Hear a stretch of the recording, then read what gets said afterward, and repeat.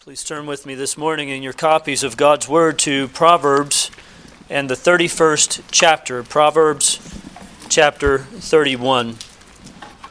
We began last week, as I said, as part of really the fruits of the labors that came from my time in Costa Rica and one of the conferences that I participated in. We began to look at what I called the portrait or the picture of the godly family, the Christian home. And we did so by looking at Psalm 128, and we focused last Lord's Day on the man in his home as husband and as father. Well, today I want to come back to that same theme, but I want us to look at the portrait of this godly home, and I want us to specifically look at the woman in her home as wife and as mother. Please bear with me this morning. We're going to read through a rather lengthy passage here in Proverbs chapter 31, but I do want to read through these verses for us before we begin to talk about this woman that we find here. So in verse 10 of Proverbs chapter 31, we hear these words, "Who can find a virtuous wife or woman? For her worth is far above rubies. The heart of her husband safely trusts her, so he will have no lack of gain. She does him good and not evil all the days of her life. She seeks wool and flax and willingly works with her hands. She is like the merchant ships. She brings her food from afar. She also rises while it is yet night and provides food for her household and a portion for her maidservants.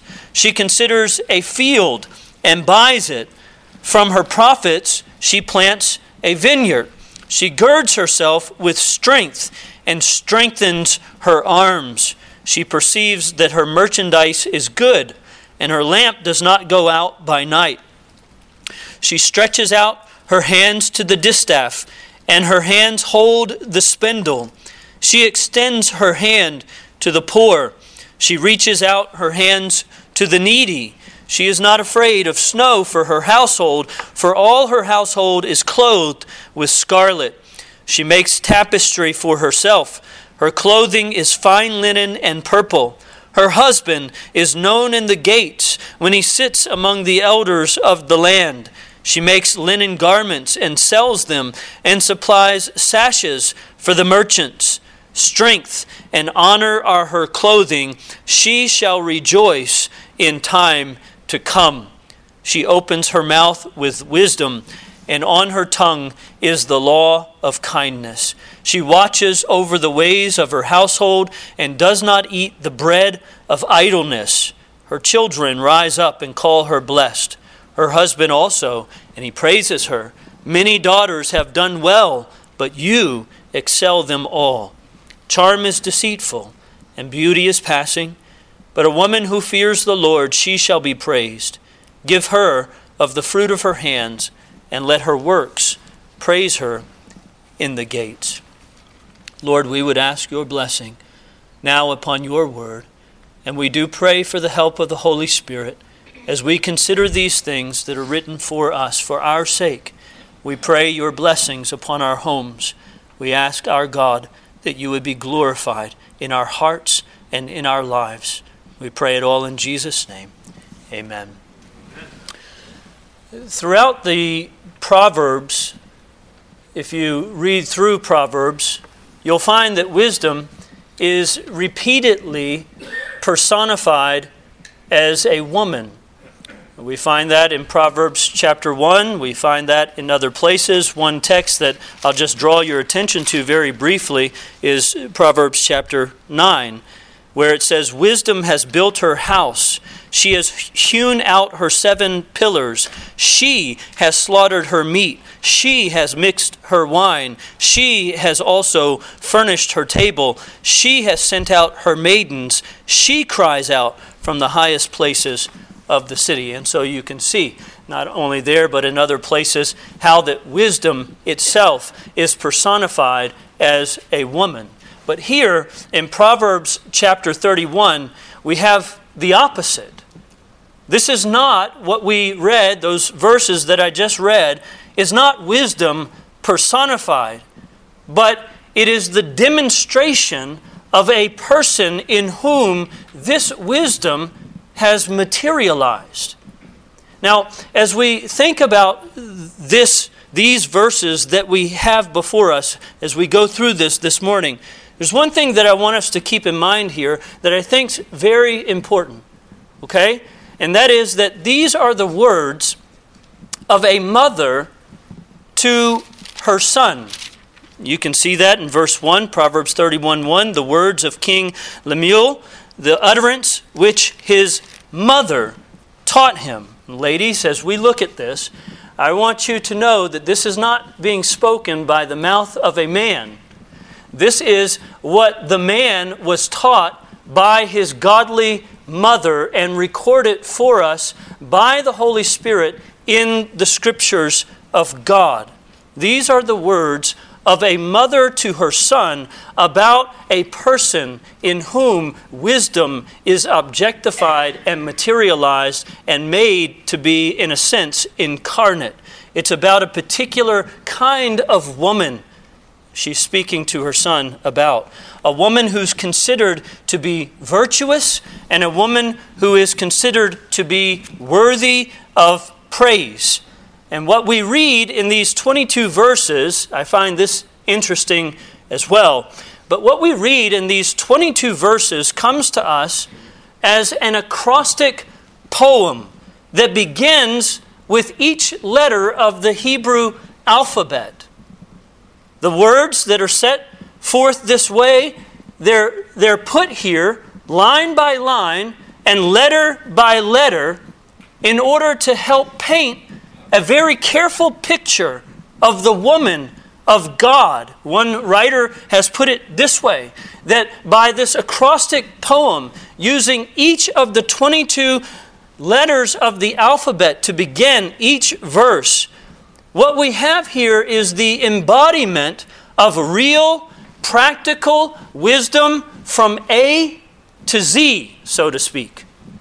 And this is done primarily in the context of a wife, the woman as a wife, and the woman as a mother, and the woman as a homemaker. So much like the picture that's set before us back in Psalm 128 when it says, "Your wife shall be like a fruitful vine in the very heart or in the sides of your house." What this proverb and this woman who is teaching her son does for us is it focuses in on the wife of Psalm 128, as though the writer extracted her from the very scene of Psalm 128 as the fruitful vine in the heart of her husband's house. And he saw that woman and pulls her, the writer pulls her, as it were, from Psalm 128 in order to draw a more detailed silhouette in the fairest lines that the brush could paint of this godly woman. And as we look at this picture of this godly woman that's set forth for us here in these 22 verses, there are three dominant aspects that I'd like us to give attention to in this picture. And the first of these dominant, what I'm calling dominant aspects, much like her male counterpart, is that which is hidden within, is that which lies underneath the surface. All of the beauty, as you read through these 22 verses, all of the beauty drawn in these lines are drawn because she has within her a precious fixed jewel that is seated in the very center of her soul, which gives to her, according to the Word of God, an inestimable value and worth. And because she has this jewel fixed and set and seated within the very center of her soul, it sets her apart as the fairest among women. Notice the opening statement, verse 10. Who can find, we're told there, a virtuous wife or a virtuous woman? The Hebrew word that's used there, it's the most common word in the Hebrew Scriptures used for woman, and it's also the most common word used for wife. I find that actually instructive. It's the word that's used in Genesis chapter 2, when the woman is made from the rib of the man. And it's also the very same word that's used when the woman is brought and presented to the man to be his wife. In other words, through the Hebrew Scriptures, the woman and the wife are so closely identified that they're scarcely separated from one another. I find that instructive. But we're told here, who can find a virtuous woman? For her worth is far above rubies. Her worth is far above jewels. Her worth is far above precious stones. And what we have here before us in this portrait is the picture of a woman of valor and the picture of a woman of strength. That's what the word virtuous means. It means force. It means liveliness. It means strength. It means substance. Who can find a woman of substance? Who can find a woman of force? Who can find a woman of strength, of valor, of virtue? And I would add this, that it takes a great deal of strength to withstand the influence of the day upon the thinking of our minds with regard to what a virtuous woman is.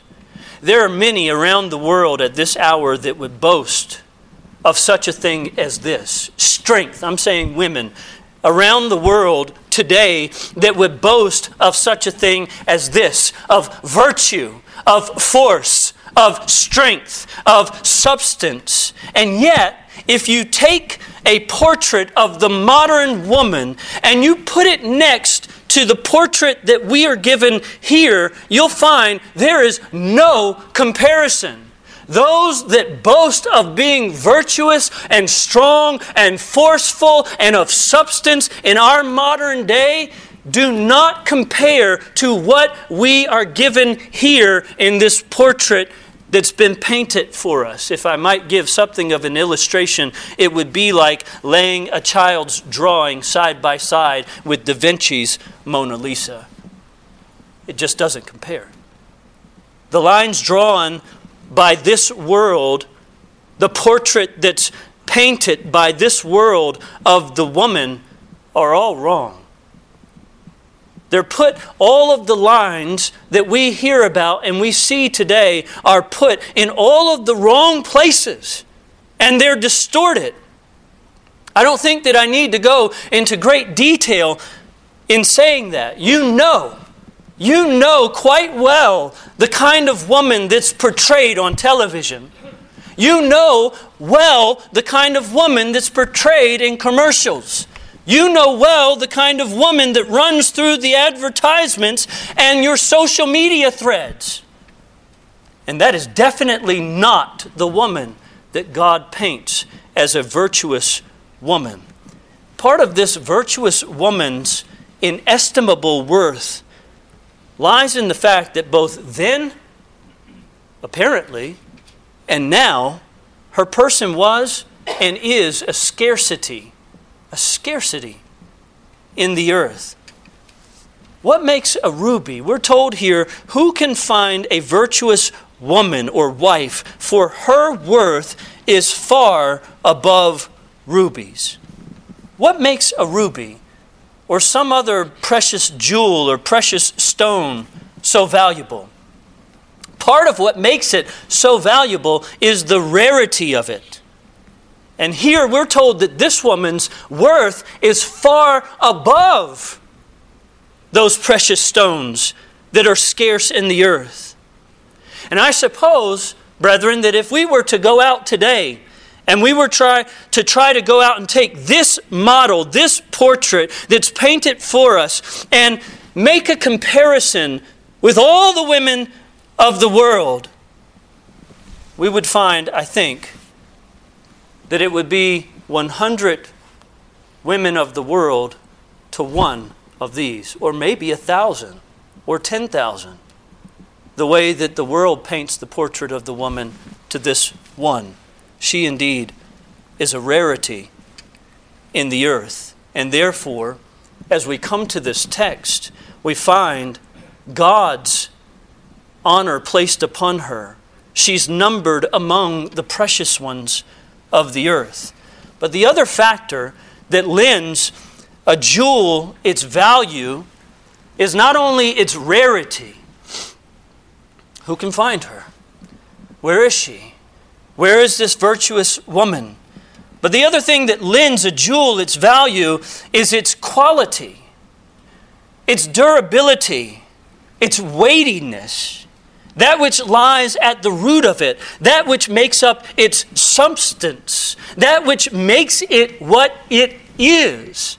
And we're told here in this text very plainly what makes the virtuous woman so virtuous. We're told here what makes her to be so full of substance, what makes her to be so full of weightiness. Notice again, verse 30.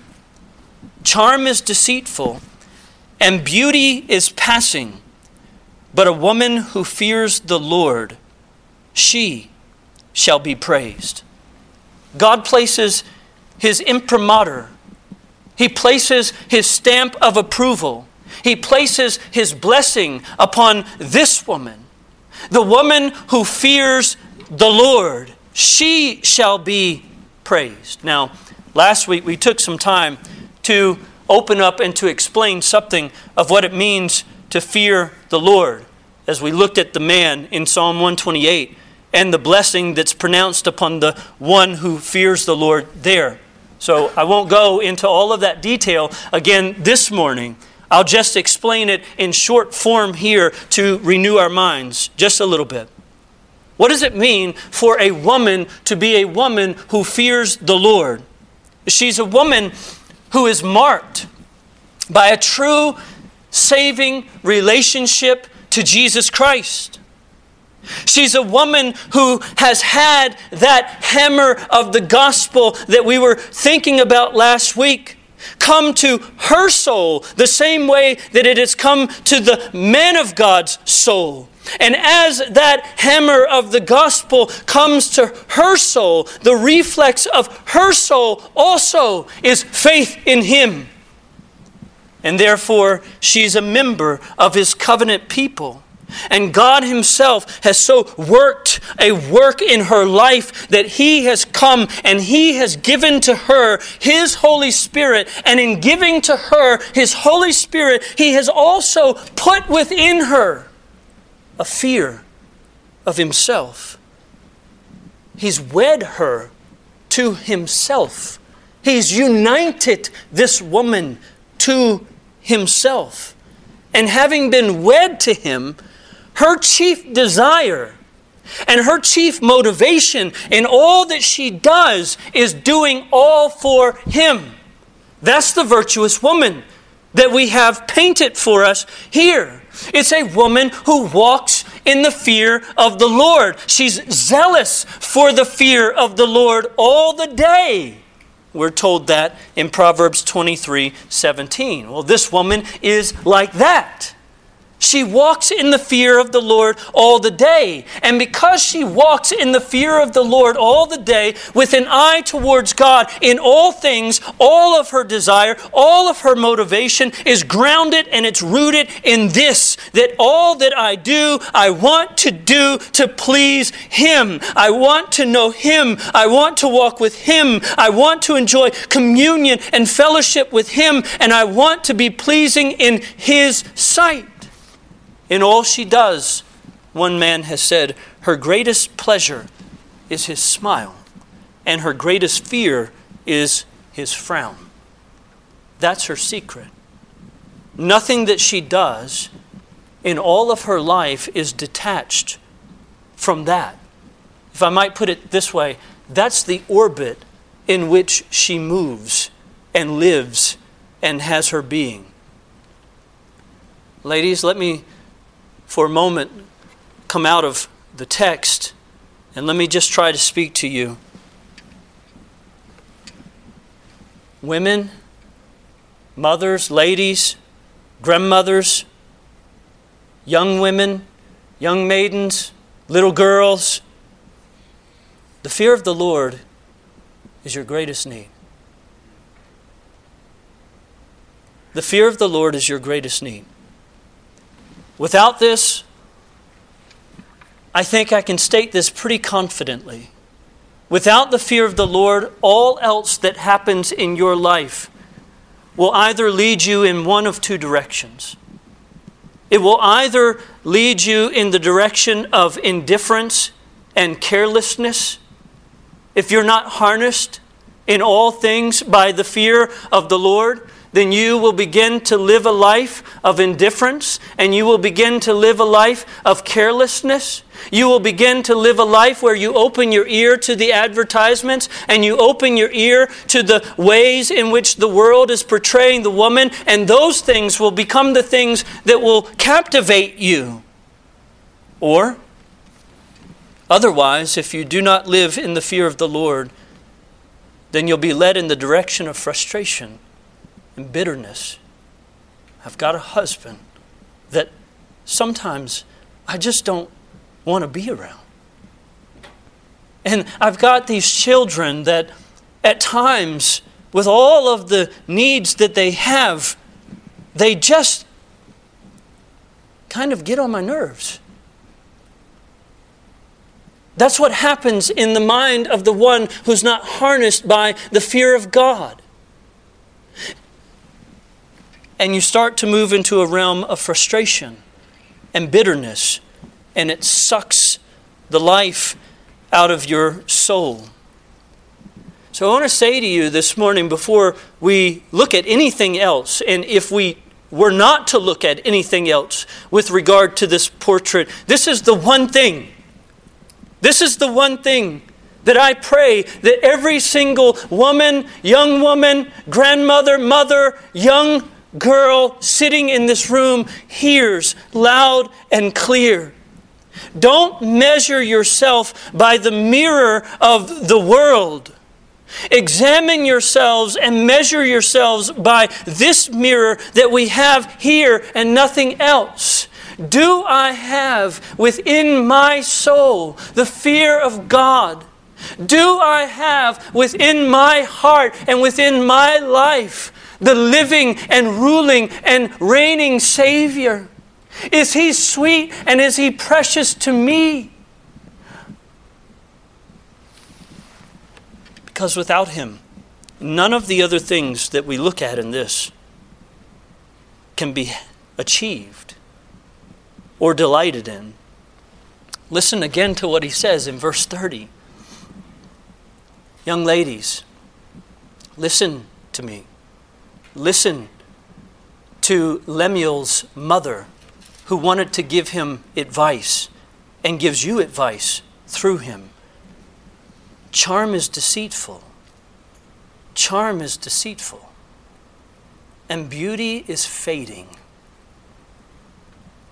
Beauty is fading. But a woman who fears the Lord, she shall be praised. Make that your aim. Make that your strength. That's your ultimate beauty. That's your ultimate worth. That's your ultimate value and strength. This woman that we're looking at here in this text, it's easy to read this and to think of her as some kind of superwoman. She is not a superwoman. She's not a superwoman. Her strength and her force and her virtue and her power and her ability to be able to do any of the things that we're going to read about here is because she walks day by day in the orbit of the fear of the Lord and the love of the Savior. Matthew Henry said this: "Though the weaker vessel, yet made strong by wisdom and grace and the fear of God.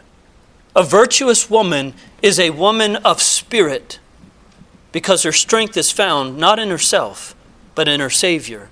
And she seeks to be always full of His Holy Spirit.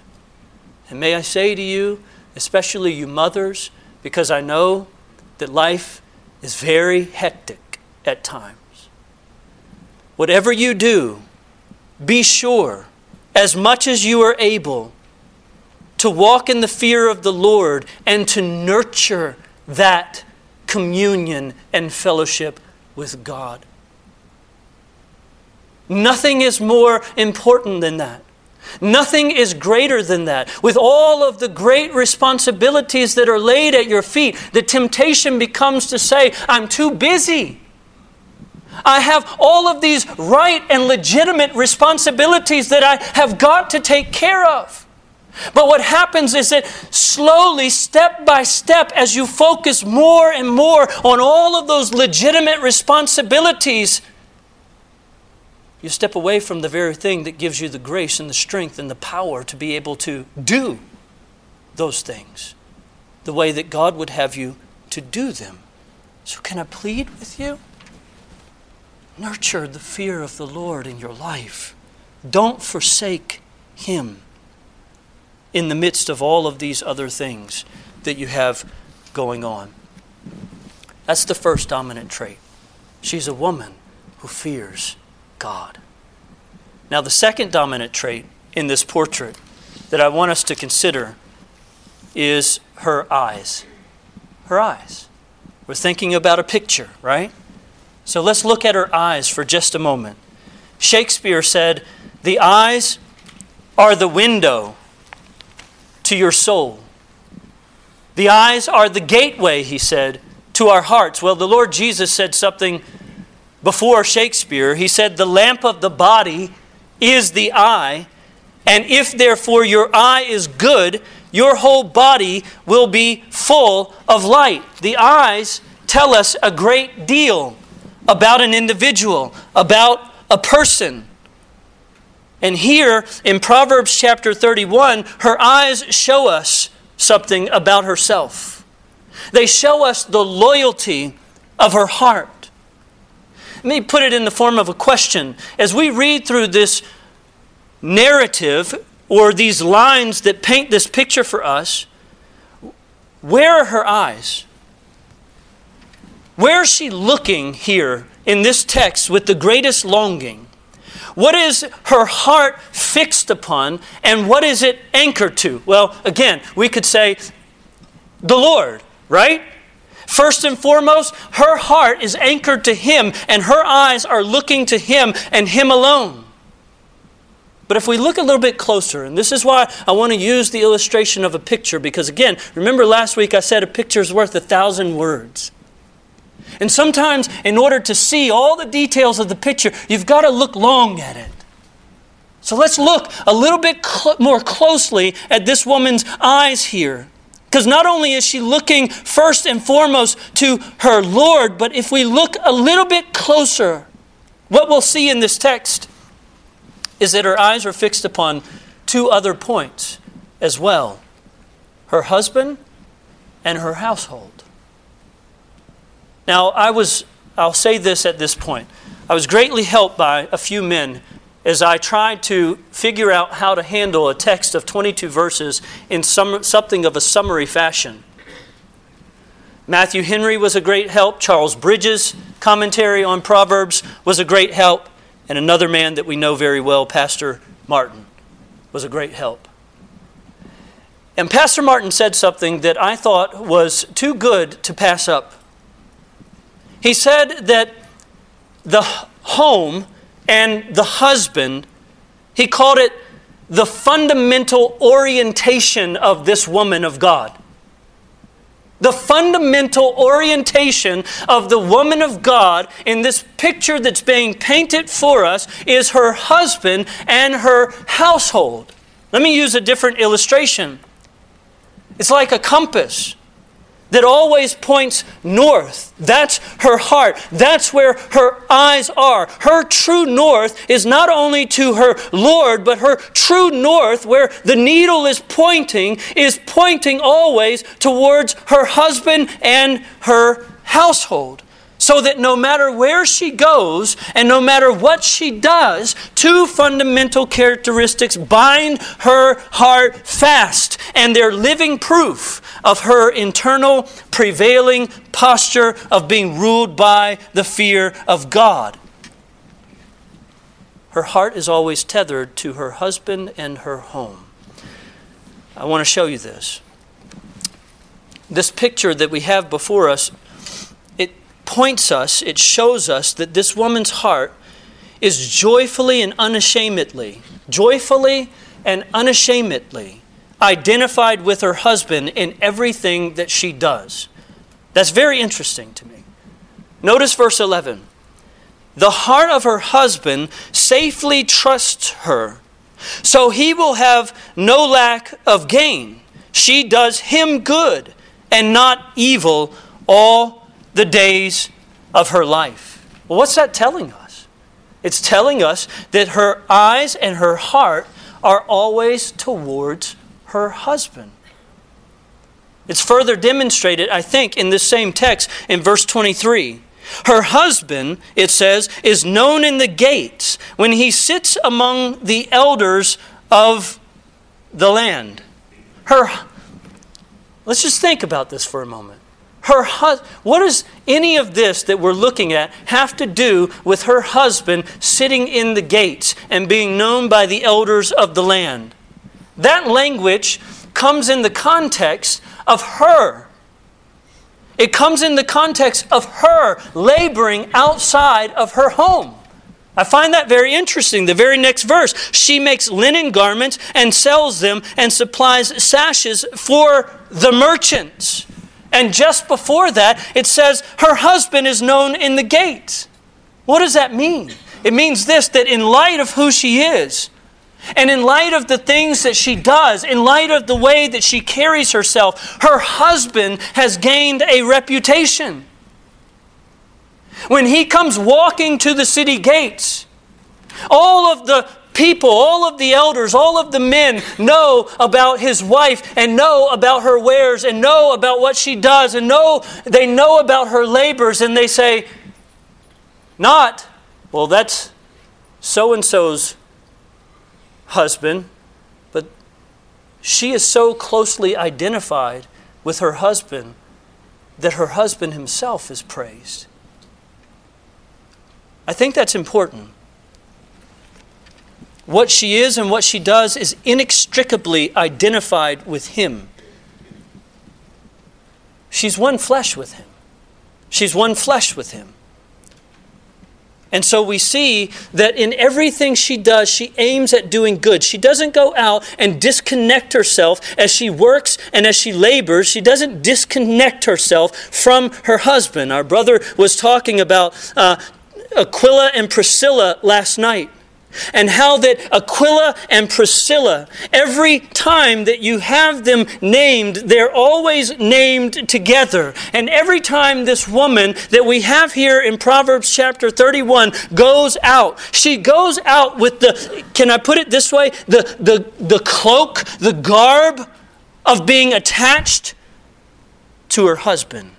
She doesn't just labor in her name, she labors in his as well. Because her compass points, her fundamental orientation is always towards him. But we also see in this picture that her heart was equally passionate, her heart was equally energetic, her heart was equally unashamed and committed to the material and the spiritual good of her household. Let me just read a few verses. Verse 15. She also rises while it is yet night and provides food for her household. Verse 21. She's not afraid of snow for her household, for all her household is clothed with scarlet. Verse 27. She watches over the ways of her household. And I love the language that's used there as well. She watches over the ways of her household. In other words, she leans forward. That's the force of this language. She watches over. She leans forward and she peers out into the distance and she ponders and she thinks as one who observes the steps and the activities and the wants and the needs and the future days ahead. That's what this verse is saying. She watches over the ways of her household and does not eat the bread of idleness. We're told in Proverbs 14 and verse 1, the wise woman builds her house. She builds her house, not her empire, not her reputation, but her house. And that's where the Bible says, for you women, that's where the Bible says that the woman of God finds her greatest fulfillment. In all her labors, she keeps these two things always in view. She keeps the needle of her compass pointed to the true north of her life and the fundamental orientation of her life, the good of my husband and the good of my home. In other words, she is that fruitful vine spread out over them. That fruitful vine that provides rest. That fruitful vine that provides shade. That fruitful vine that ministers joy to the souls of those in her household. That's what this picture is painting for us. That's the second aspect. Her fundamental orientation, her eyes are always towards her husband and the good of her husband and her home and the good of her home. And God says, this is right. Thirdly, as we look to this portrait, I said that there were three aspects. As we look to this portrait, drawn of this woman, I want us to consider also what I would call the general tenor or the complexion of her life. You understand complexion, right? Complexion, like the color of your skin, the tone. That's what I mean by that. The general tenor and the complexion, the tone of her life. In drawings, oftentimes, or photographs, again, I'm not a photographer, I'm not an artist by any stretch, but from what I understand of art and drawings and photographs, light is very important. Because light in a picture is used to manipulate certain aspects of what the artist is seeking to demonstrate. And in this case of Proverbs chapter 31, the lighting of this picture is situated in such a way that it gives us a view of several aspects of the complexion of the woman's life. It highlights these things, and I only have time to mention them briefly. And before I mention them, Charles Bridges gives I think, a very apt warning that I want to share with you as we look at these details of her life. Bridges says this. He says, this lovely character that is drawn according to the usage, it's drawn according to the usage of ancient times. This lovely character is drawn according to the usage of ancient times. Though general principles are of universal application. And what he means in saying that, and why I think it's a warning that we need to use as we take our glasses and we look into this picture, the reason that's so important is because we're not looking, as we look at this, we're not looking at particular ways her virtues are demonstrated in the cultural context of her day. What we're looking at, what we're trying to find, is the broader features that typify a woman professing godliness. So, ladies, you can let your mind rest at ease if this was something that you were worried about. I don't know that it was. You don't have to go out today and seek for wool and flax. That's my point. That was something that was a cultural thing, a cultural norm for her. But behind the seeking of wool and flax, there's a general precept, right? And that's what we want to focus on. That's my point. And the first aspect of this complexion of her life is her godly fidelity and her trustworthiness of character. Listen again to verses 11 and 12. The heart of her husband safely trusts her.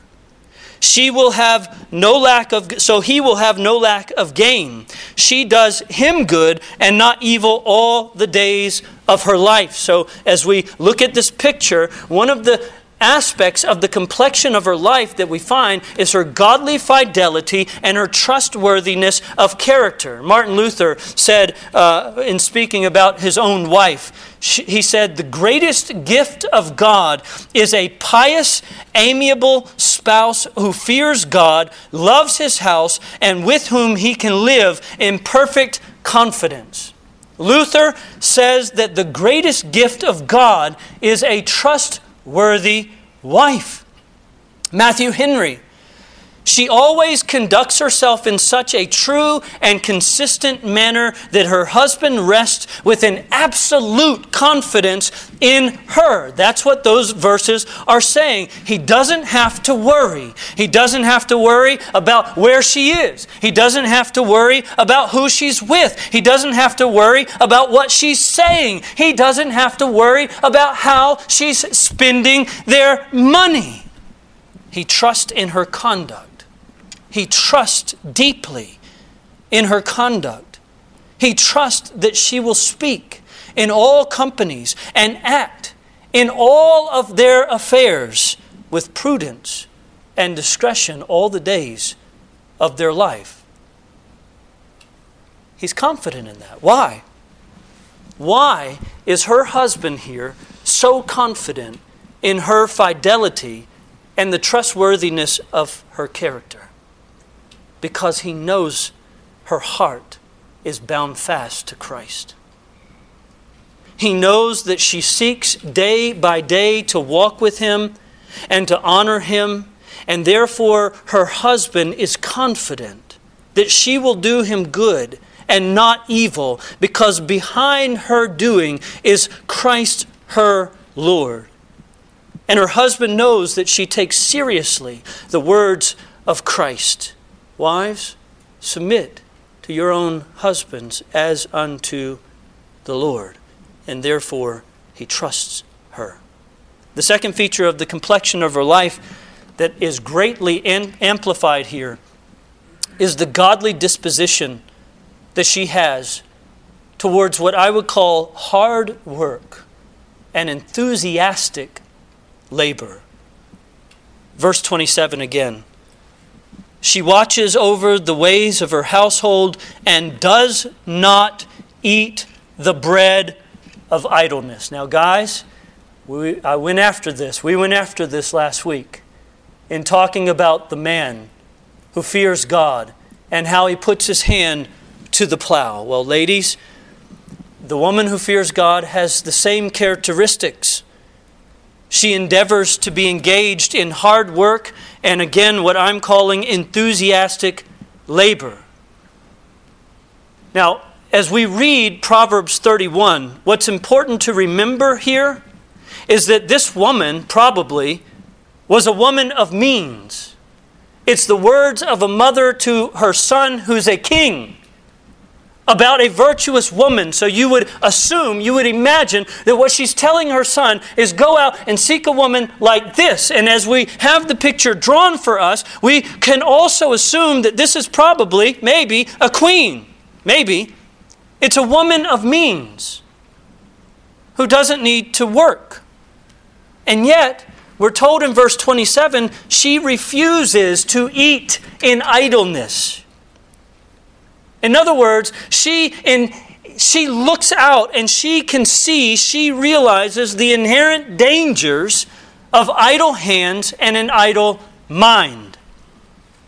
You remember Paul's warning to the young widows, 1 Timothy chapter 5, verse 13? Paul made a point in writing to Timothy to give instruction to the church about how they're to conduct themselves, to include something with regard to young widows. And this is what he said. They learn to be idle, wandering about from house to house, and not only idle, but also gossips and busybodies, saying things which they ought not. Therefore, Paul says, I desire that the younger widows marry, bear children, manage the house, give no opportunity to the adversary to speak reproachfully. And this woman here in Proverbs 31, this godly woman sees this from afar. And she's careful. She's careful to fill up her time so that none of it be lost to what one writer called the devil's plow. Idleness is so dangerous. That's why I think that men in their labors are addressed. And that's why I believe that here in this picture that's being painted for us of the woman who fears God, this is something that's mentioned of her. Idleness is the field in which the devil plows. When we have idle minds, when we have idle hands, then all kinds of temptations are apt to creep in. And this woman sees this. We're told that she rises early. We're told that she fills up her time. We're told that she labors diligently. We're told that she takes initiative and that she seeks. Verse 13, she seeks wool and flax. We're told that she willingly works with her hands there in verse 13. We're told in verse 16 that she considers, she plans, she considers a field and she buys it. From her profits, she plants a vineyard. We're told in verse 24 that she's industrious. She makes linen garments and sells them and supplies sashes for the merchants. She's not idle. She doesn't eat the bread of idleness. And then notice in verse 31 what she's praised for. Give her of the fruit of her hands and let her own works praise her in the gate. It's the fruit of her hands, her work, that crowns her days like that of a vine full of fruit hanging from it. Her fruit and her works praise her. And she does it with all of her might. That marks godliness. That marks the godly woman. But then another aspect of the complexion of this woman's life is marked by, and I'll move through these a little bit more quickly. It's marked by what I would call a godly carefulness in managing and structuring her time and her tasks in order to fulfill her God-given responsibilities with efficiency. Not only does she not eat the bread of idleness, but she manages her time. How does she do here all the things that she does? That's the question, right? This is a picture of the godly woman. And look how active she is. How does she do that? Well, I think it's quite simple. She doesn't waste time. She plans. And she stays focused on what's most important. And she prioritizes her time well. Verse 15. She organizes her time to meet the needs of those in her household. She rises while it is yet night and provides food for her household. In those days, it was very common, as I understand it, that there was a lamp that would be kept lit through the night with oil. And somewhere during the night, as the family slept, that lamp would lose the light. The oil would go out and the light would go out. And so it was the woman's responsibility to get up out of bed when that happened and to refill the oil and to relight the lamp. And as I understand it, it was typically at that point, at least with regard to this illustration that we have before us, that woman then took up her labors. She organized her time because she knew that she had a household that was dependent upon her. And so she labored to meet their needs in an orderly way. Verse 21, we're told she's not in a frenzy. She's prepared. She's not afraid of snow for her household, for all her household is clothed with scarlet. Well, what does that mean? It means that she didn't wait for the snowstorm to come. She was thinking ahead of time, and she was planning accordingly in order to ensure that all of the children and all of the people in her household would be clothed, so that when the big snowstorm hit, she's not running around in a panic saying, I don't have eggs, I don't have bread, I've got to go back to the store. Verse 24. She's able to make her appointments. She makes linen garments and sells them and supplies sashes for the merchants. And among all of the things that this woman is doing, loading the kids in the car, I'm using our modern vernacular, taking them to the different places that they need to go, going out and seeking for the wool and seeking for the flax and going to the store and buying the things that her household needs in order to be able to not be afraid of the big snowstorm that's coming. And all of those things, she meets with merchants. She doesn't call them up or send them a letter or send a messenger and say to them, I'm too busy, I can't make my appointment today. She so structured her life that she was on time in order to meet with these merchants that she's selling her supplies to. Otherwise, the supplies would not have been bought if she keeps canceling because her time is so disorganized. And I would say, ladies, that's a godlike quality. She's not frivolous with her time. She redeems it. She knows that her time is God's time, and she patterns her life after God's ways. God is not the author of confusion. God is not the author of disorder. Genesis chapter 1 is an example of that. He created with order. Charles Bridges said, in her household, order is the principle of her rule. Nothing is neglected that belongs to order, sobriety, economy, or general management. Fourthly, she's marked by a godly perspective concerning money and material things. Her husband trusts her to manage their money and her spending habits well. In all of the verses that talk about what she's doing, I'll read them very briefly. Verse 14, she's like the merchant ships. She brings food from afar. Verse 16, she considers a field and buys it from her profits. She plants a vineyard. Verse 18, she perceives that her merchandise is good and her lamp does not go out by night. Verse 21 and 22, the making of the clothing and the tapestry for herself. Verse 24, the linen garments that she's selling. Where is her husband? He's not there. Why? He knows his wife is not covetous. He knows his wife is not frivolous. He knows that she's a good steward of what she's been provided, and that she's going to use it for the good of her home, not for the good of her own selfish desires. Fifth, the woman's complexion that we have here is a compassionate and generous heart for the poor and needy. She extends her hand to the poor. Yes, she reaches out her hands to the needy. There's two things going on in that verse. One, it would seem that the poor are coming to her, and the other is that she's going out to them. And again, this is so interesting to me because how in the world does this busy woman have time to be generous to the poor and needy?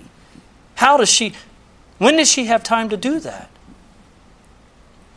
The only thing that I can think is that this woman, as she went out day by day and traversed the same paths, perhaps she came across those who were in need. And instead of redirecting her route, that guy, I don't want to see him again. That person, she didn't redirect her route. Speculation. Whatever it is, what we see here is that this woman is marked by generosity to the poor and to the needy. She had the world's goods and she saw need, and she did not shut up her heart from those who had need. Instead, she did them good.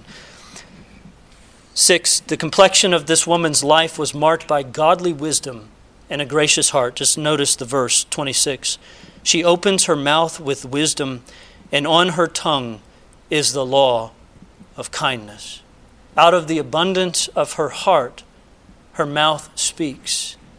And having the word of Christ dwelling in her richly, she thinks, she speaks biblically. Her words are filled with grace. Her words are filled with kindness. Her words are filled with gentleness. Listen to Matthew Henry.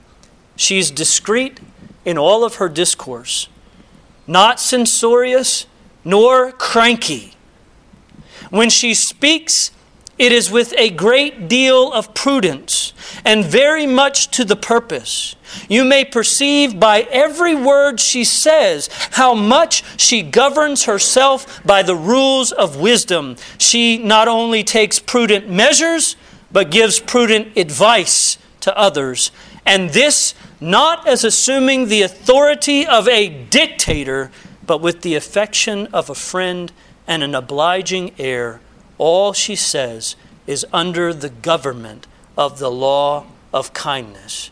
It's written in her heart, and it shows itself in her tongue. That's what Matthew Henry said. And then lastly, her complexion is one of a godly balance between inward piety and outward godly appearance. Verse 22, she makes tapestry for herself.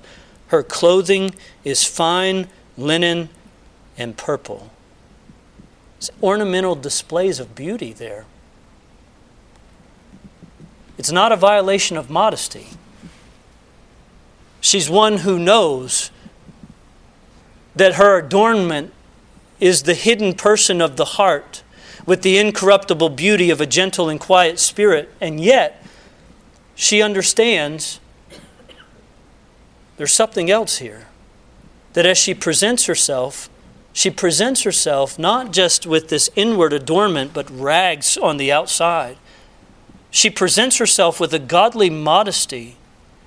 She presents herself in such a way, not sloppy, not unattractive, not sad-faced with a face drawn. She girds herself with strength, we're told in verse 17, and she strengthens her arms, and she lays over herself these linens of purple. Let me just give you the words of other men here that are much wiser than myself. Charles Bridges, the primary point of the inward adorning in no way renders the exterior grace as nothing. In other words, ladies, yes, we fear God. Yes, it's the inward adornment, but that doesn't mean that the godly woman neglects herself. The primary point, Bridges says, of the inward adorning is in no way renders the exterior grace as nothing. Even in isolated seclusion, some regard would be due. Much more as suited to the gradation, that is, the stage or the state or the place which providence has assigned, and as commanding a husband's respect who justly claims that his wife's exterior, so far as she is concerned, should continue to be not less pleasing than when at first his heart was drawn to her. That's Charles Bridges. Here's another pastor. This woman appreciates the beauty that God has given her. She appreciates the fact that her husband rejoices in that beauty and enjoys that beauty. And so she's careful, and she makes sure that her clothing is not just linen, but we're told fine linen. And not just any kind of cloth or color, but purple, which was always associated with elegance. This woman knows how to take care of herself in a way that expresses her beauty and her loveliness to her husband. And that is a desire that she has, and it's a right desire. My point is this, in pointing that out, it's here in the text that this woman is not draped in sackcloth and ashes. Right? She takes care of herself the best way that she's able to. Now, let me close with this. We've looked at the rare and precious fixed jewel in her soul that makes her shine. We've considered the desire of her eyes. We've looked at 7 different aspects of the tones, of the complexion, of the skin of her life. But lastly, I want you to look at her smile. This is not a woman who's beat up. She has a deep and an abiding joy and satisfaction. Her children, we're told, rise up and call her blessed. Her husband also. And he praises her. We're told her own works praise her. There's something that's deeper than all that. Notice verse 25. Strength and honor are her clothing. She shall rejoice in time to come. That's not speaking there of temporary robes that this woman is wearing. or purple linens or the way that she presents herself, is speaking of a lasting joy that she bears. This woman is a woman who has a constancy of mind. This woman is a woman who has a spirit to bear up under the many crosses and disappointments, because God is her rock and God is her portion. And as she looks to the future, as she considers the future, she looks at it not with fear. She looks at tomorrow not with trepidation, not with panic, not with angst, not with anxiety, but with great joy, knowing that after all of her faithful labors, nestled in the strength of her God, she will be brought into an everlasting eternity. And she smiles. For there she knows that she will know the fullness of joy and the pleasures that are forevermore. And as she wakes up in order to feed her house, and as she goes out in order to seek the things that they need, and as she makes the garments and the clothing for herself and her family, and she feeds the people in her home, she smiles. She smiles as she considers there's a day that's coming. And oh, how glorious and great that day is. And as I labor, let me labor with my heart and my eyes and my mind fixed upon that day. Ladies, that's something of a poorly drawn portrait by this preacher of the woman of God. But oh, how I pray that something of it will come home to our souls, renew our hearts and our minds, that day by day, as you go about your daily task, you'll go about them in the fear of the Lord, laboring, striving, putting this picture before you, not the picture of the world, the picture of this woman, and saying, Lord, give me grace. Give me grace to be this kind of woman. Father, we do pray for your help. As men, we pray that you would help us to love our wives. As women, we pray, help us to walk in the fear of the Lord, so that we would labor with joy.